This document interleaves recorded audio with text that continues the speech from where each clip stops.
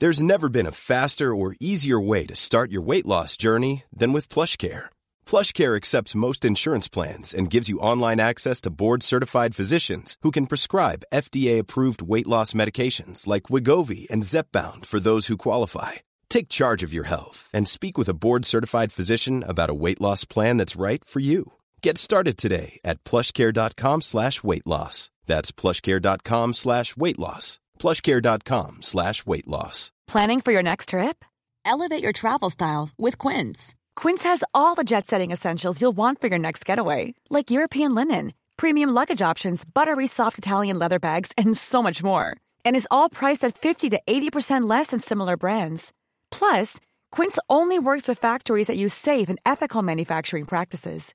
Pack your bags with high-quality essentials you'll be wearing for vacations to come with Quince. Go to quince.com/pack for free shipping and 365-day returns. Since 2013, Bombas has donated over 100 million socks, underwear, and T-shirts to those facing homelessness. If we counted those on air, this ad would last over 1,157 days. But if we counted the time it takes to make a donation possible, it would take just a few clicks. Because every time you make a purchase, Bombas donates an item to someone who needs it. Go to bombas.com/ACAST and use code ACAST for 20% off your first purchase. That's bombas.com/ACAST, code ACAST.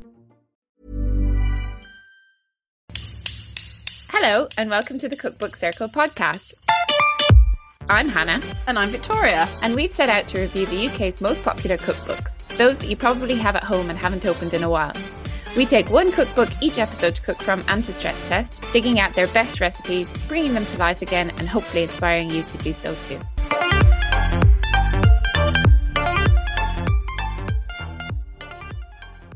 Hello, Hannah. Hello, Victoria, from grey, rainy London. Yeah, I mean, look, we had our summer last week, so it's fine. We're done now. For all of you non-British listeners, look, it's literally what British people do. They will talk about the weather. It's not a joke. It's not a stereotype like we do. And the Irish are worse because it will rain like 350 days of the year, but we'll still talk about how much it's raining. What you been up to? What have you been loving in life? I spoke a couple of episodes ago about our favourite foodie emails that we both love, but I've also been listening to a couple of foodie podcasts that I think that our listeners will probably enjoy as well. The first one does not need any introduction. Probably the bonding point of our friendship.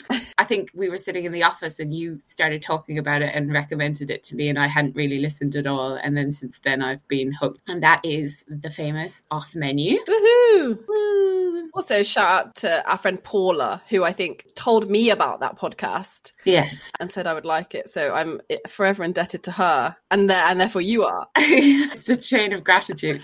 For anyone who doesn't know it, and I don't think that there will be many of our listeners who don't know it, it's presented by James Acaster and Ed Gamble, two very funny men who Vic and I both adore a little bit too much. I think we both said that it's our ultimate goal to be on that podcast, but they need to figure out how to interview two people at once. And once they've done that, we're there. Yeah, because we certainly don't have the same opinions about what we would choose. No, that would be two very separate meals. They interview different guests and they talk about their favourite starter, main course, dessert, side dish, drink. There's also a very famous poppadoms or bread question. And it's just hilarious. It's great. Yeah. It's random. It doesn't always stay on food. I think a couple of my favourite episodes have been the Irish comedian Aisling B was great. So was Munya Chihuahua. That was amazing. That was so funny. It's just bloody great. So if you haven't listened to Off Menu, definitely give it a go. Please. That's one. And then another one that I've been listening to is Cooking the Books with Gilly Smith.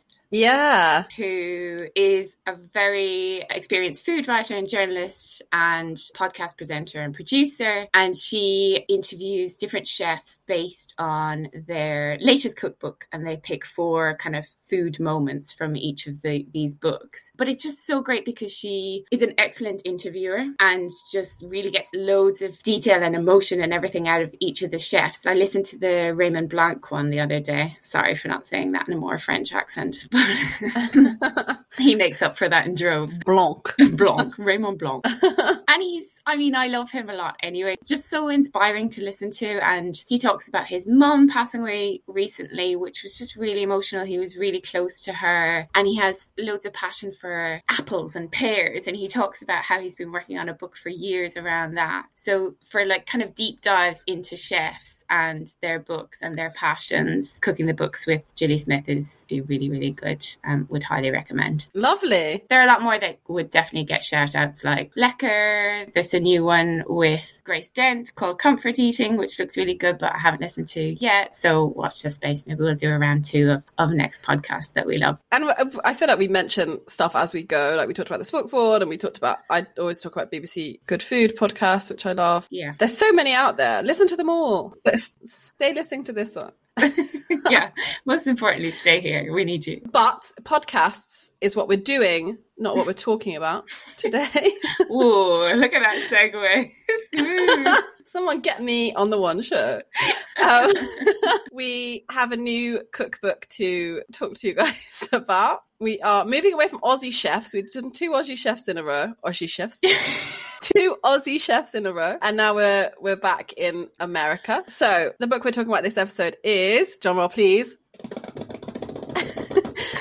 The French Laundry by Thomas Keller, with a restaurant of the same name in California. So I'm going to tell you a little bit about Tom, as we'll call him. Yeah, come on. Let me firstly remind everyone what our podcast is all about, what we do, really quickly. So we curated a list to end all lists of all the best cookbooks in the world, basically. So all the lists that you find, over Christmas, or like best 25 ever cookbooks, we collated all of those and made them into our own big list. And we are taking the top ones of those lists, so the ones that came up and again and again and again. We read them, we cook from them, we review them, and then we give you our lovely Cookbook Circle rating, which we'll tell you more about later. So this episode's one that's gone through the mill is The French Laundry by Thomas Keller. Very fine dining. So fine dining. I don't know if our kind of reluctance is coming across here. It definitely did when we were introducing it at the end of the last episode, but I think we were both a bit terrified of this one. We'll get into that. I'll save some of this. Tell me about Tom. Oh, Tommy. Thanks for everything. So, Mr. Thomas Keller, he is America's most decorated chef. Oh. He has won every single award that you could possibly want to win. So he's currently in his 60s. Yeah. And his mom was a restaurateur, which I thought was interesting. So that's when I don't think she was a chef. I think she owned a restaurant, and he would help out when her chefs weren't well or weren't in or stuff like that. So that's when he started getting cooking. Okay. But when he really got into it was he moved to Florida after his mom got divorced. And in the summers, he would start cooking at this yacht club. As you do. You can see where we're going with this. So he started cooking at this yacht club every summer, and he got getting into food, learning how to, all the things you need to do to learn how to cook. And then he seems to, it's very strange. You read all these stories about how he kind of moved around. He then ended up in a golf club kitchen in Rhode Island, which is very far from Florida. I don't know how, but yeah, so that is when he met Roland Hennin. Again, sorry if that isn't French enough. But he's a French-born chef who apparently is master chef, amazing guy. The original master chef, is it? Did he win the competition? Yeah. Yeah. That's an honour to meet you, Roland. He firstly won the amateurs, and then he won the professionals. Yeah, so he met this guy who, apparently is this great chef who taught him about French cooking, introduced him and taught him about the French cooking. So thanks, Roland. I didn't know that the French cooked. Is that a thing there? Yeah. I mean, it's quite little known. I think it's quite niche. So that's why Thomas decided he could go into it. Probably wasn't enough French restaurants in the east coast of America at that time.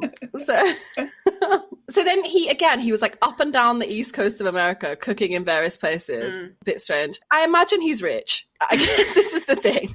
I imagine he was wealthy and so could just do what he wanted. Yeah. I think this is a thing though, like especially in the States, because I've read Kitchen Confidential and like Anthony Bourdain traveled around so much like that. And I think he started in like Maine or somewhere like that, in like a seaside town, and quite a rough kitchen by the sounds of it. But then, yeah, he, gets fired, or he walks out of a job because he's sick of it, or the season's over or something. And then he'll know some random chef in like a totally different part of the country, and then just goes and starts working with them. Yeah. So I think it's just like connections, just like just bounce around. Yeah. Well, then he bounced after that to France, of course. Went to Paris. He went to work /intern /stage, I guess, in various Michelin-starred restaurants in Paris, where I guess he honed his craft, etc.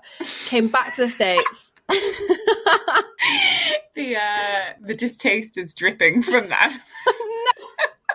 Like we said, cooking the books with Gilly Smith, that's your place to go for deep dives into these lovely chefs. Here's where we take the piss out of them relentlessly.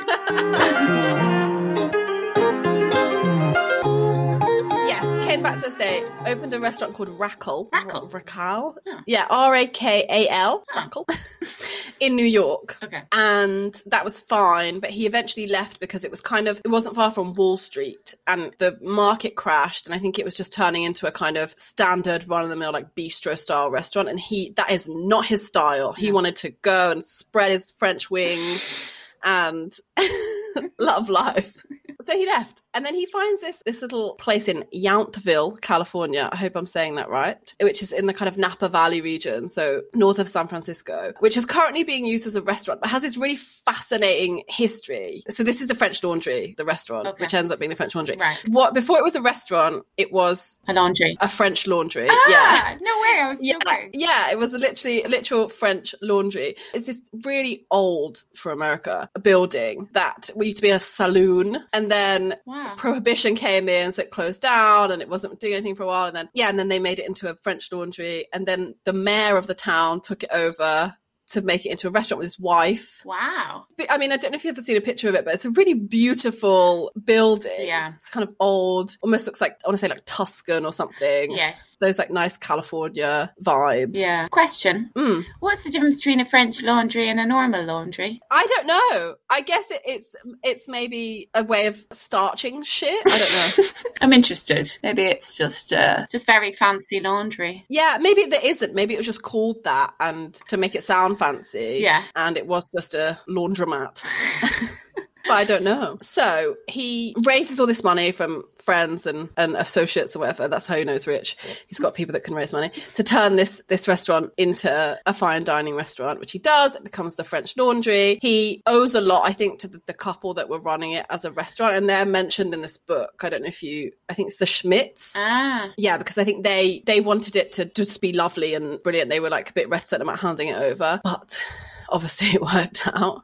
Yeah. So he turns the French Laundry into this French restaurant, but with like a hint of American kind of ness and classics. So like in this book, it talks about like peanut butter truffles, and there's like a grilled cheese style thing, but it's all very high end. Yeah, so high end that puts those dish names in like inverted commas or like air quotes, doesn't he? Because imagine that I would call something as common as fish and chip when it's actually like it's mullet with it's pan fried with garlic chips, right? Like nobody wants to eat that, please.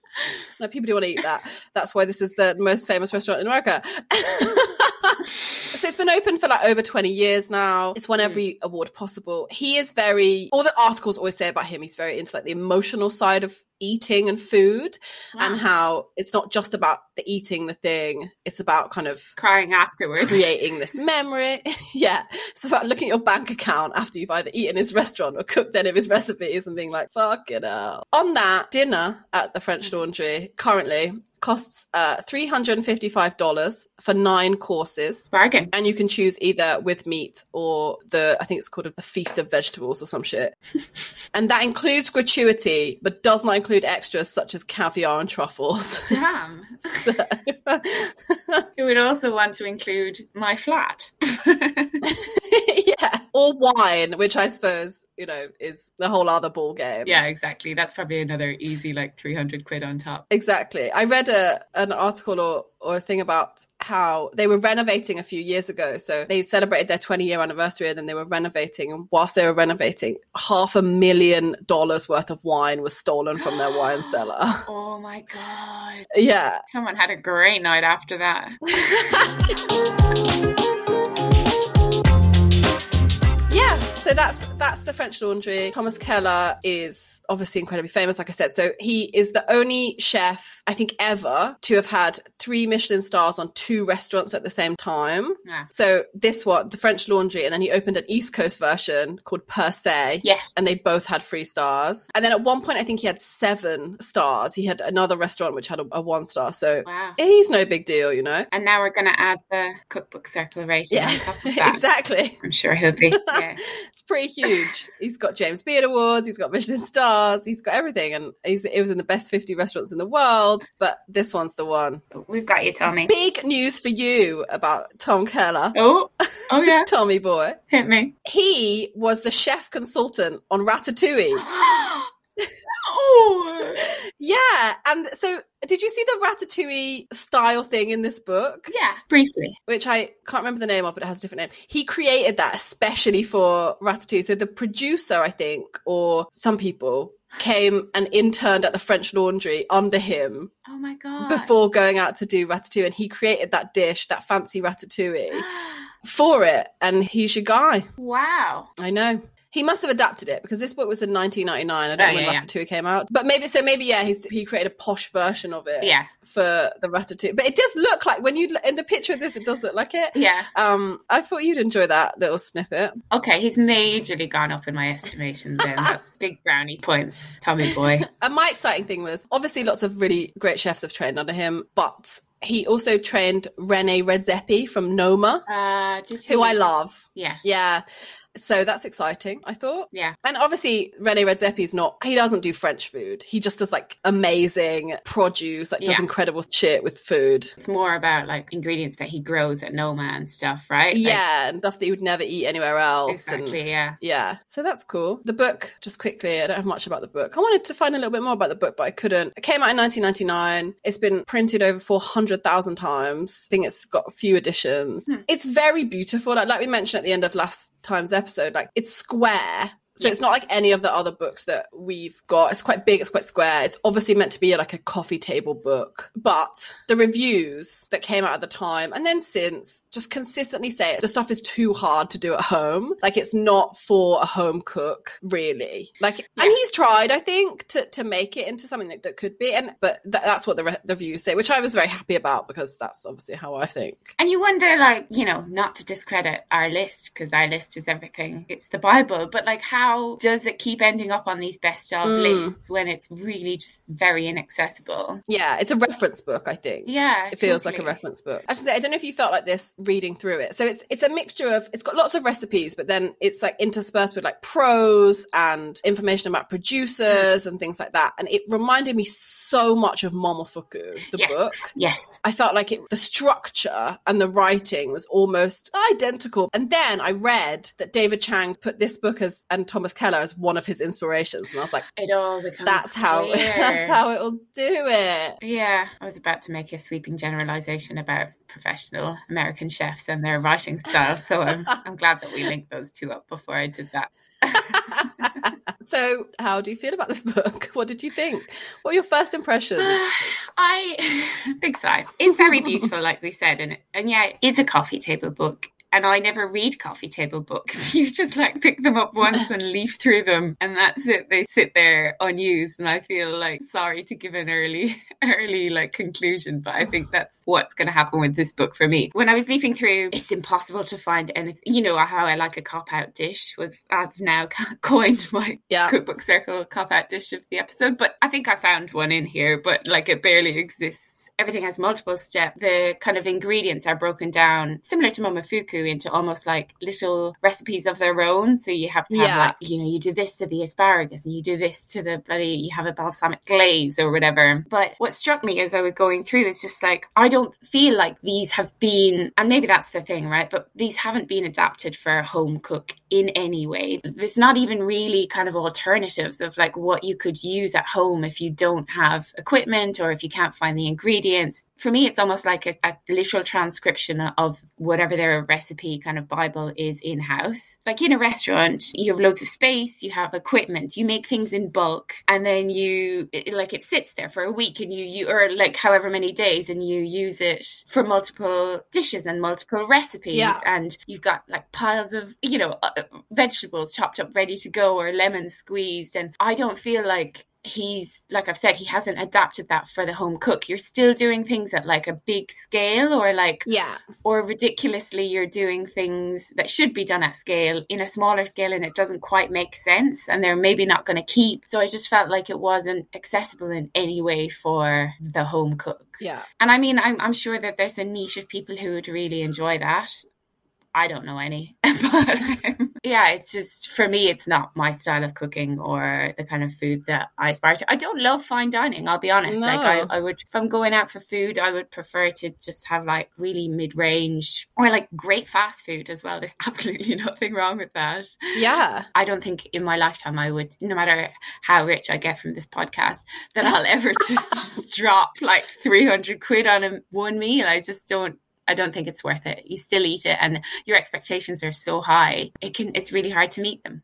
I think also like fine dining generally and books like this obviously rely so heavily on you finding the very best of an ingredient. Yeah. And that is just not accessible to anybody day to day. Like I can't go out and find restaurant quality produce to buy 2 tomatoes or whatever it is, right? Like that's impossible for me. And like people around the world and definitely in America, like it's all just industrialized food, right? So it's not, this isn't ever going to taste, which is the point, right? It's never going to taste like what it tastes like at the French Laundry, because like you say, we don't have the precise ovens with all sorts of thermometers in it. We don't have the produce. We don't have the time. We don't have the equipment. We haven't trained in Paris. So it feels a bit, for me, like a bit useless. Oh, I mean, you have. But not as a chef. Not as a like, sorry, Tom. Chef. As a pastry chef, but we'll come to that later as well. Yeah, so I just feel like I can't get ingredients that will do these recipes justice in my supermarket. Yeah, like you said, I was very stressed leafing through it. Yeah. Like, what the fuck am I going to cook? How am I going to find this stuff? Like there's like obviously there's a whole truffle section. You think I'm going to peel a tomato? Like you've got something else to think about, because like that sounds very stressful to me. There's a lot of peeling tomatoes. Yeah, I mean, we'll come to talk about it, but I cut a lot of corners. Me too. I made a lot of substitutions. Yeah, same. And I think he does that classic thing of like taking some things for granted, you know, in your knowledge, that thinking that you will know how to peel a tomato. Like instead of just saying like fucking blanch it for a minute in boiling water and the skins come right off, instead you're sitting there wondering like, do I have to sit and peel a tomato like an absolute knob? Like it's just, it's not of the people. No, it's not of the people. And you're right, like some of the recipes just call for like a teaspoon of something, but it's like, well, there's the rest of that thing to do. So yes, I feel like if you're anything like us, don't buy this book. I mean I'm saying that off the bat, maybe we'll cut it out, but I just think if you want to have a joyful time home cooking, this isn't the book. If you want a lovely book for your guests to look at on your coffee table and you like muted colors, then it's still, because there's not that many pictures of the food in there either. No, like, there isn't. They're all quite small. Yeah. We know how you like a picture. I know. And to be honest, I really could have done with, a reference picture for what these things could look like. Yeah, like on this page, there's a picture of just some empty cups. I don't know why. That's what your $400 gets you. Anyway. Shall we get into it? Let's get into it. What did you cook, Hannah? I suspect that we maybe have made the same thing. Vic and I, we never really tell each other what we're going to make, but we have talked a little bit about this being like, we're only doing 2 things because this is ridiculous. I mean, even 2 is a push, I think. Yeah. Like, we were originally thought we'd only do 1, but here we are. We both managed to do 2. But the first one was quite easy, and it was very hot here this week, like we said. So I made the gazpacho. Oh, no, I didn't make the gazpacho. Oh, I was sure that you had. No. Okay. Good. Okay. So, yeah, the gazpacho is relatively simple in the general kind of theme of this book. So you've got, one little rant again before we start. Even in this most fine dining restaurant, like in the US, they still use fucking cups. I honestly cannot cope with cups as a measurement. Like, it's just ridiculous. Like, so in this, it's like a cup of red onions, a cup of green bell pepper, a cup of English cucumber, all chopped. Obviously, you're not trying to wedge a cucumber into a cup. A cup of peeled and chopped.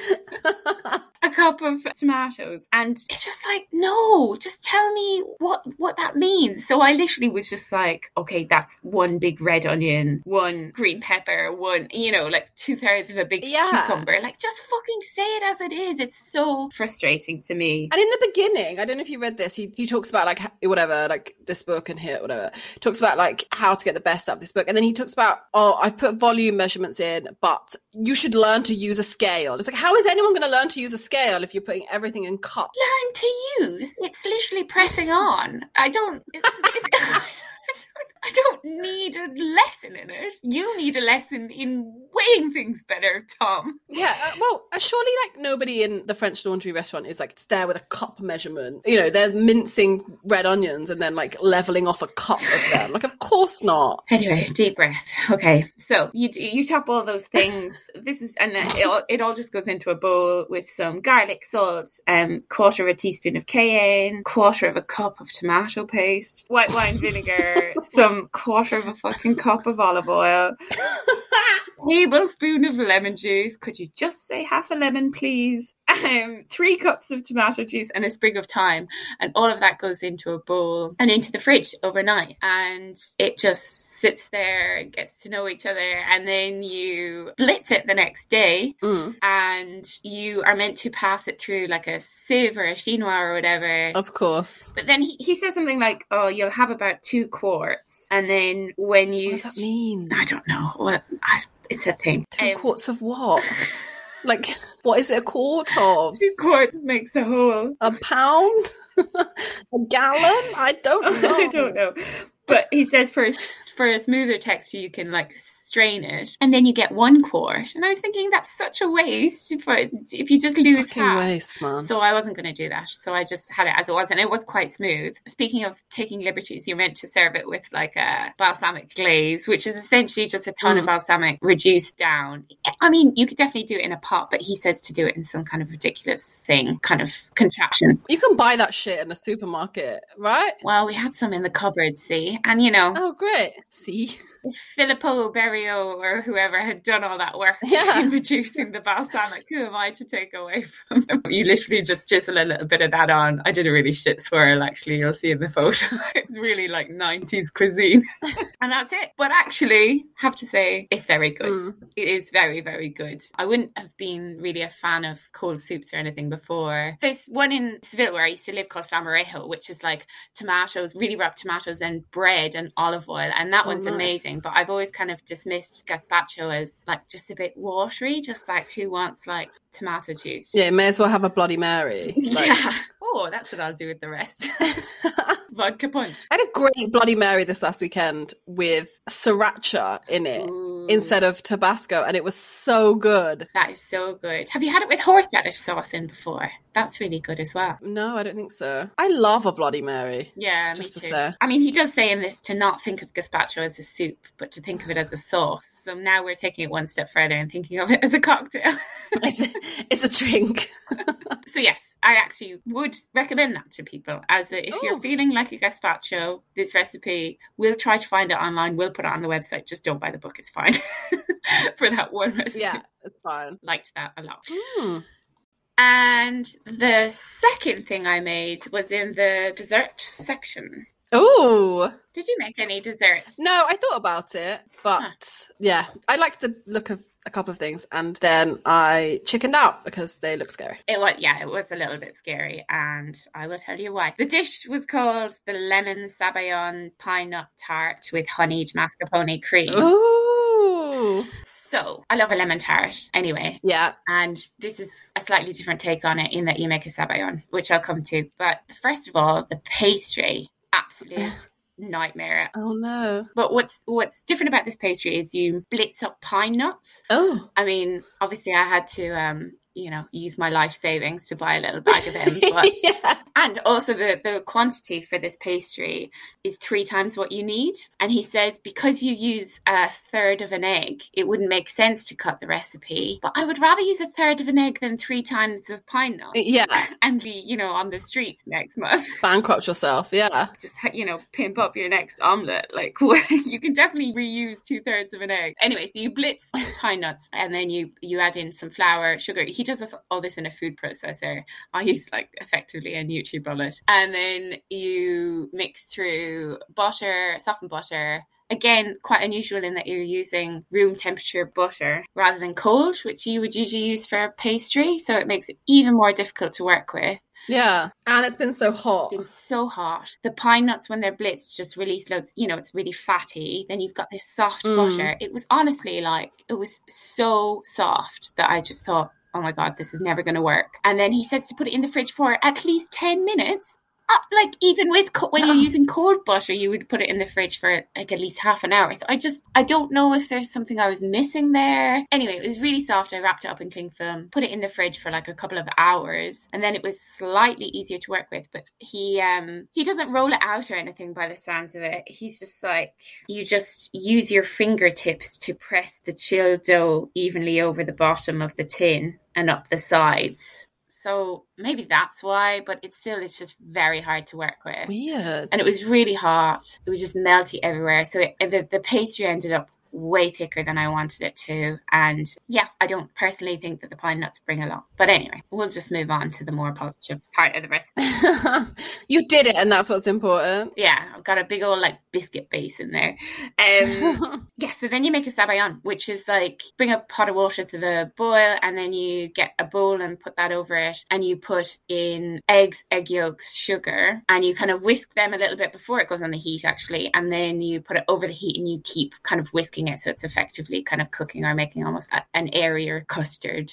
And you've got some lemon juice, and you put that in steps. And after that's all kind of quite thick, and you can see the trail of the whisk in it, you turn off the heat, but you leave it on the pan of water, and you add in some butter, of course.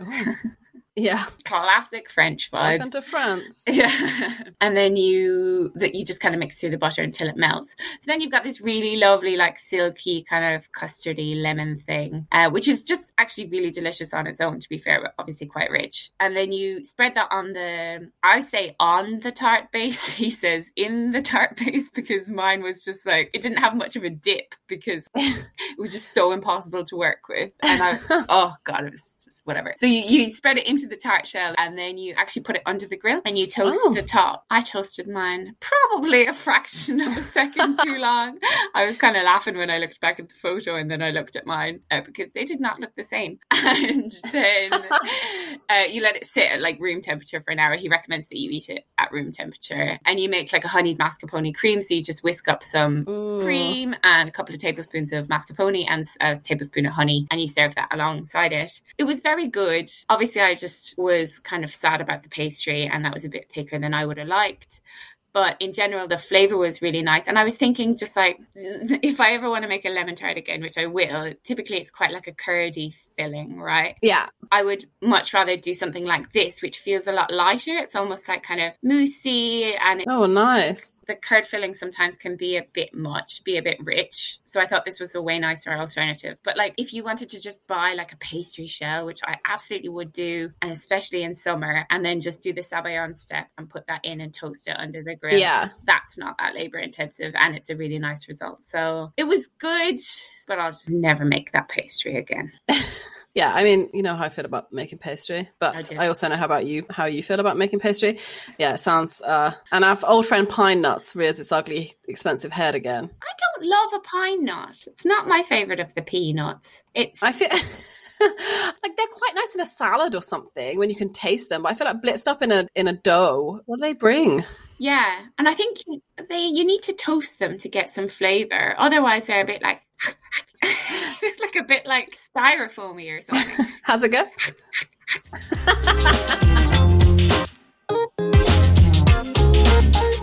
Yes, that was what I cooked. What did you cook, Victoria? So I cooked two things, same as you, like a simpler one and then a more complex one. And I just have to say, like I said before, but it's a caveat of all of these things that I didn't do, or the whole recipe for either of them. Because I know I'd get annoyed about myself and that it had all gone wrong. And so I didn't. But luckily, Susie Heller's she pops up in this book. Pop up Susie. Yeah, it's actually like she jumps out at you on page 5 to show you. Hi. She looks like one of those holograms in the airport. And she's like, welcome to the little French laundry. How much time do you have? How much money do you have? Yeah. Either way, it's not enough. So she's got this bit about how to use this book, and obviously she wrote it instead of Thomas Keller, which I love. And she's basically like, look, if you don't want to do the whole, like, it's hard. If you don't want to do the whole recipe, don't do the whole recipe. Like, pick and choose. And so I made the cornets, the salmon tartare and sweet red onion creme fraiche. Oh wow, nice. But, so she says in that page, if you don't want to make the cones, so they look like little ice cream cones, then serve them on toast corners. So I was like, Susie, you're my girl. I know how to make toast. So that's what I did. She talks about how you don't have to commit to the whole recipe because they're hard. And so that's, I took her advice and ran with that through this whole book. Well played. So this is the very first recipe in the book. And it seems to be like a little amuse-bouche style thing. They can be served like standing up. Can you eat them sitting down? No. Lying down? They're exclusively a standing up dish. So they look like an ice cream cone. Yeah. And apparently he was inspired by a trip to Baskin-Robbins. Oh. And I love Baskin-Robbins, as literally probably no one knows, but it is one of my faves. So I was excited by that. Oh. And I read that after the fact. But like I said, mine don't look like ice creams because I served it on toast. So it's very fun, a little recipe. So back to your point about small quantities of things. This for me was just a recipe of mincing tiny amounts of things. Oh. You had to mince some raw salmon, only about 100 grams. Right. You had to mince a red onion, shallots. I think that was it for the mincing. But for the shallots, you only needed 1.5 teaspoons of minced shallots. For the love of God. So I bought a bag of shallots. Yeah. And then only needed third of one. Anyway, so you make the salmon tartare. So you put your minced salmon with some olive oil, your tiny amount of shallots, some chives. You have to mince some chives as well. Again, about a teaspoon of chives. Right. And lemon oil. But obviously, I wasn't going to go buy lemon oil because what am I going to do with that? So I just added some fresh lemon and extra oil. And I thought, that'll do it. It's the same. Was that lemon and oil you said there, Thomas? Yeah. Done. It's like lemon oil, brackets, sea stockists or whatever it is. And I was like, no, this is not going to happen. So you mix all that up, pop it in the fridge, leave it for as long as you want, up to 12 hours. And then for the creme fraiche, you buy creme fraiche. You don't have to make creme fraiche, which is good. You whip the creme fraiche up until it's like soft peaks and then just stir in your minced onions. But before you put in the minced onions, you have to obviously, of course, rinse, drain, and like pat them dry with a tea towel. So you've got those two, you pop that in a fridge as well because I feel like it helps it to kind of set. And then you make the cones, which are much more harder. I didn't even read the recipe because I wasn't going to do it. But so I put some toast on by putting it in the toaster.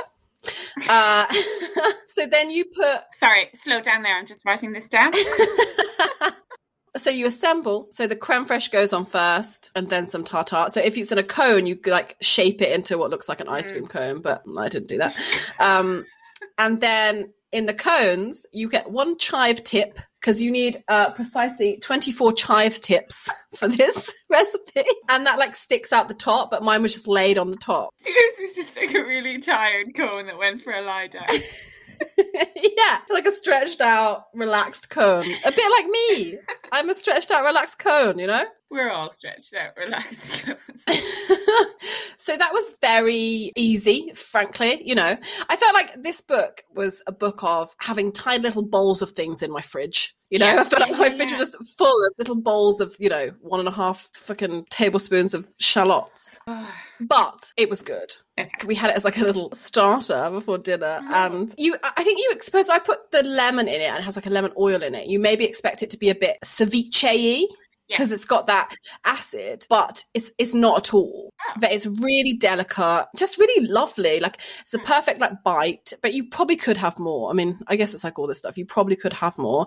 I thought very fancy. I thought the creme fraiche, also on its own, could just be nice as a little dip, to be honest. Nice. Would you make it again? Yeah, maybe. Like, if I was trying to be impressive, again, I wouldn't make the cones, but like, it was obviously easy on toast, and it was, if I was doing an amuse-bouche style thing, then I would, or I had extra shallots hanging around. All those chive tips hanging around.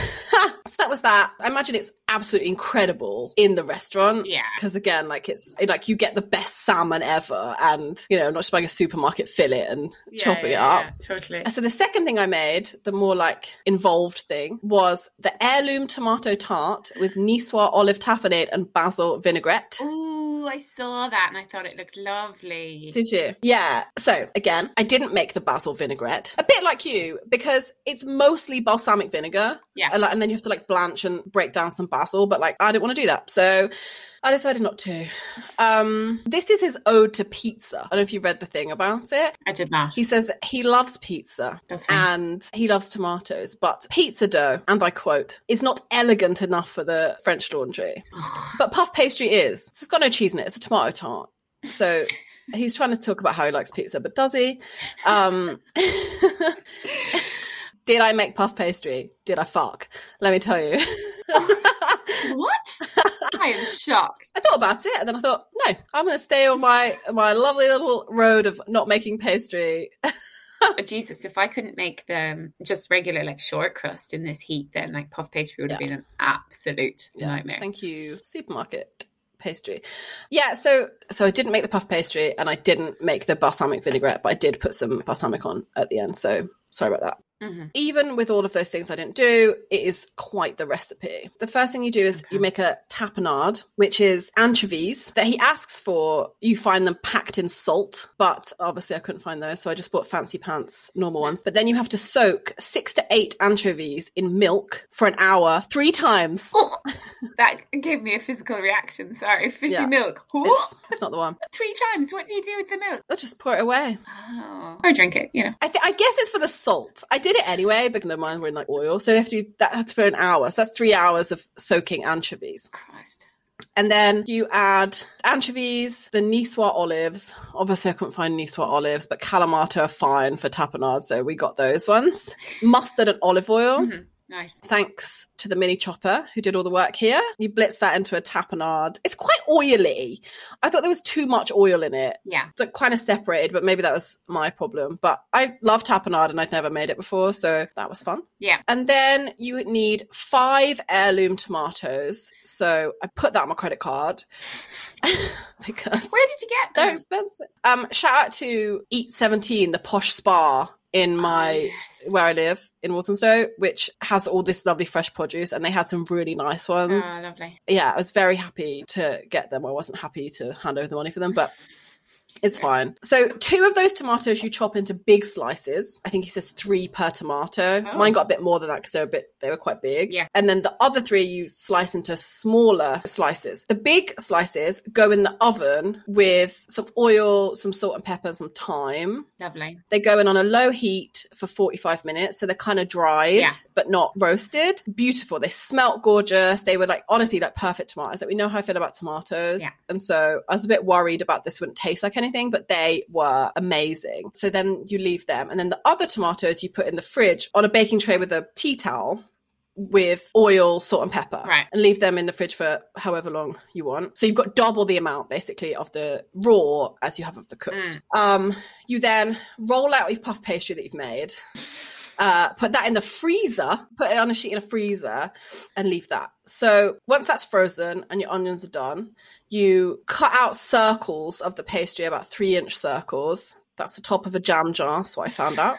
You pop those on a baking tray with the one each of the roasted tomatoes on top. Okay, right. Just that. They then go into the oven for about 25 minutes. Yeah. Nothing else, just those 2 things. Okay. So no no like wash or anything. I lost one. RIP. The tomato popped off when the puff pastry was puffing off. So I had like just a burnt tomato and this puff pastry ring. And then so that they come out, you then put 2 slices of the raw tomato on top of the cooked tart, because they've all like puffed up and they look lovely. Yeah. 2 slices of raw, some tapenade, some greens, which he tells you how to prepare, but obviously I didn't do that. And then some of the vinaigrette. Okay. So you've got 1 cooked slice and 2 raw slices. Yeah, this is why I needed pictures, because I was confused. I was like, what is this? Like, Yeah. That's a lot. So it's just like a tall tomato tart. It was really nice. It was good. So you're supposed to get the warmth of the tart and the roasted tomato, then which contrasts with the cold tomatoes. Yeah. But it's very uneven in the taste. Maybe I didn't slice my raw tomatoes thin enough. Okay, yeah. But the taste of the roasted tomato was so lovely. Yes. But then you just got this like cold tomato on top, which maybe it just is like kind of overpowering. And then you don't have much of the tapenade on each one, like 1/4 of a tablespoon. So you can't really taste that. But again, maybe I just sliced it too small, but it's a nice idea. Like it's a love. And then you like drizzle like this basil thing, but I just did balsamic. And yeah, it's a nice little starter. And I think I would do it again, at least the pastry and the tomatoes. Yeah. Like the roasted, and just roasting the tomatoes like that, just having them there, like they were lovely. Yeah. Yeah. It was nice. And it wasn't a pizza.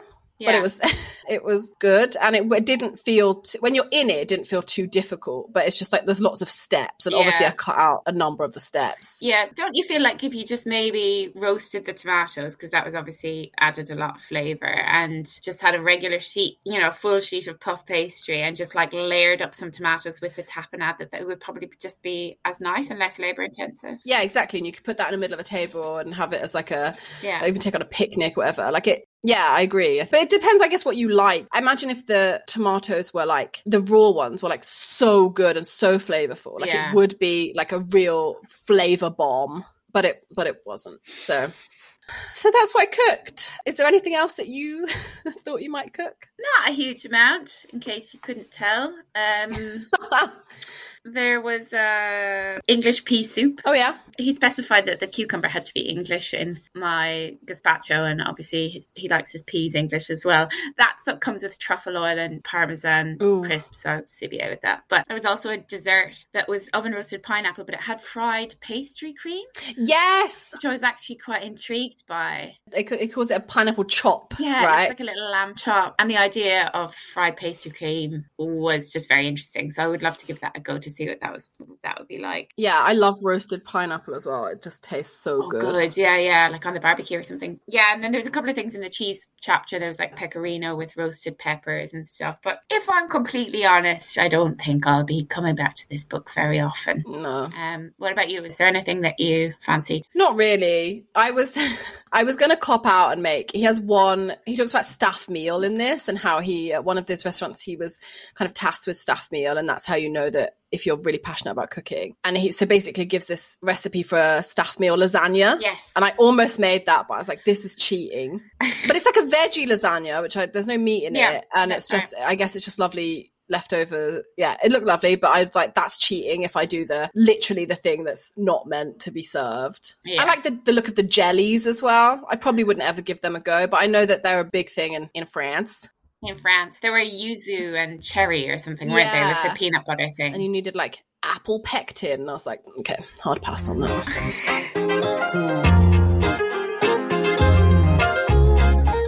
Shall we rate? Yeah, let's rate.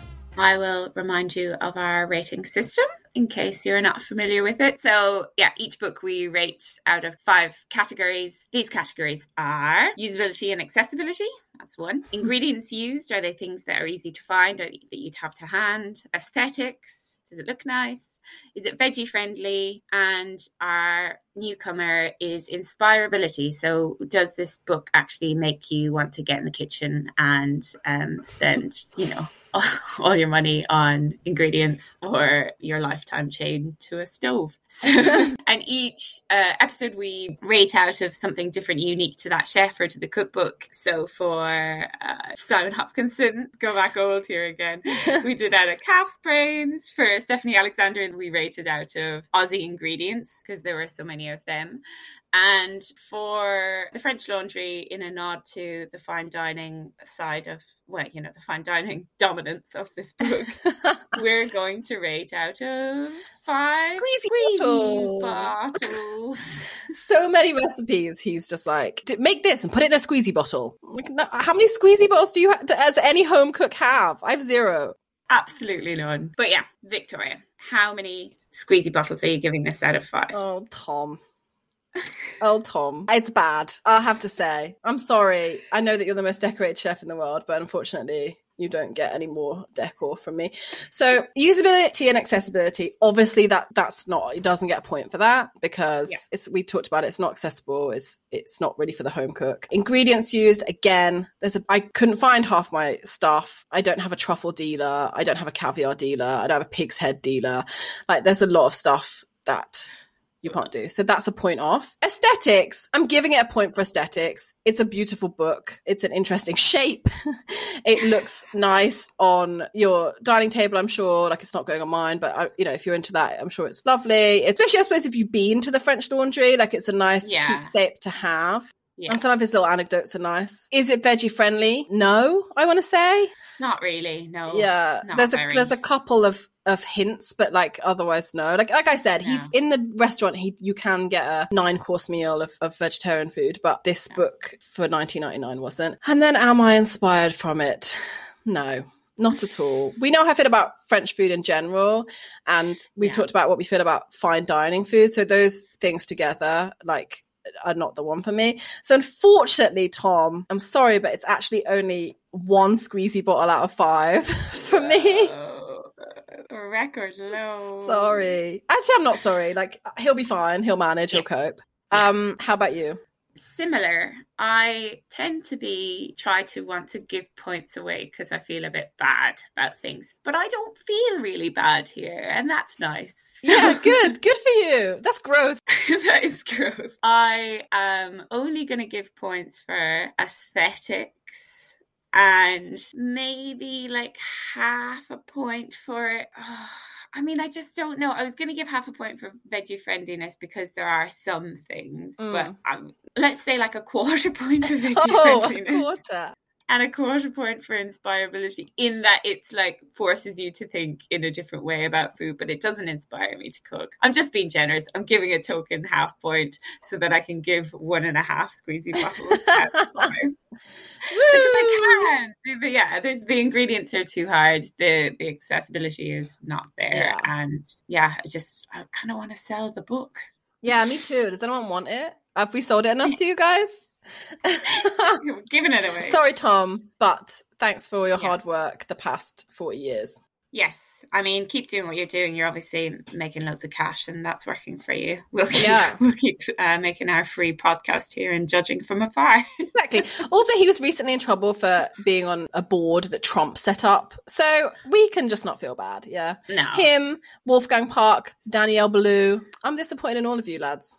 Yeah. Anyway, the next cookbook, however, tell us. We're still in the US. Yeah, I think, and should hopefully be a lot more accessible and easy to navigate. And this has to be the oldest book that we've done. It's been in print since 1936. Holy fuck! Yeah, and this book is The Joy of Cooking. Woo! By Irma S. Rombauer. I'm excited. I thought this one's going to be a change of pace from French Laundry. Sold more than 18 million copies. That's insane. Whoa. Yeah, I'm really looking forward to this. I think my mum has a copy of this, but I don't remember looking through it. It hasn't arrived yet for either of us, I don't think so. We haven't looked through it, so no, we're going to be coming at this very fresh.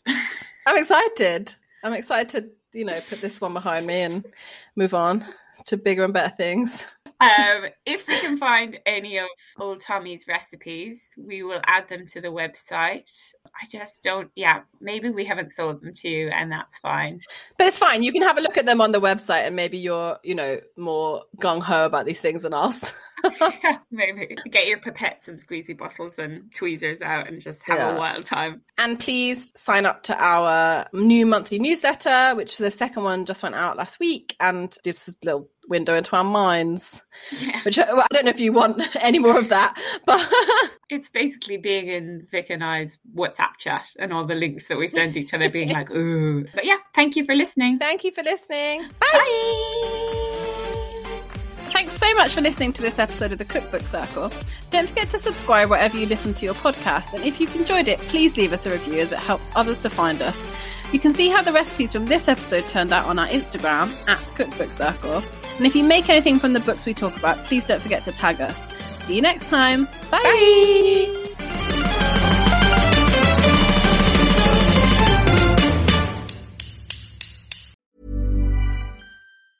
Ever catch yourself eating the same flavorless dinner 3 days in a row? Dreaming of something better? Well, HelloFresh is your guilt-free dream come true, baby. It's me, Keke Palmer. Let's wake up those taste buds with hot, juicy pecan-crusted chicken or garlic butter shrimp scampi. Hello Fresh.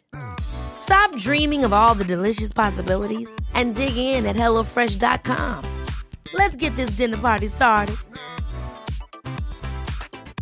Mom deserves the best, and there's no better place to shop for Mother's Day than Whole Foods Market. They're your destination for unbeatable savings, from premium gifts to show-stopping flowers and irresistible desserts. Start by saving 33% with Prime on all body care and candles. Then get a 15-stem bunch of tulips for just $9.99 each with Prime. Round out Mom's menu with festive rosé, irresistible berry chantilly cake, and more special treats. Come celebrate Mother's Day at Whole Foods Market. Hey, it's Paige DeSorbo from Giggly Squad. High quality fashion without the price tag. Say hello to Quince. I'm snagging high-end essentials like cozy cashmere sweaters, sleek leather jackets, fine jewelry, and so much more. With Quince being 50 to 80% less than similar brands. And they partner with factories that prioritize safe, ethical, and responsible manufacturing. I love that. Luxury quality within reach. Go to quince.com/style to get free shipping and 365-day returns on your next order. Quince.com/style.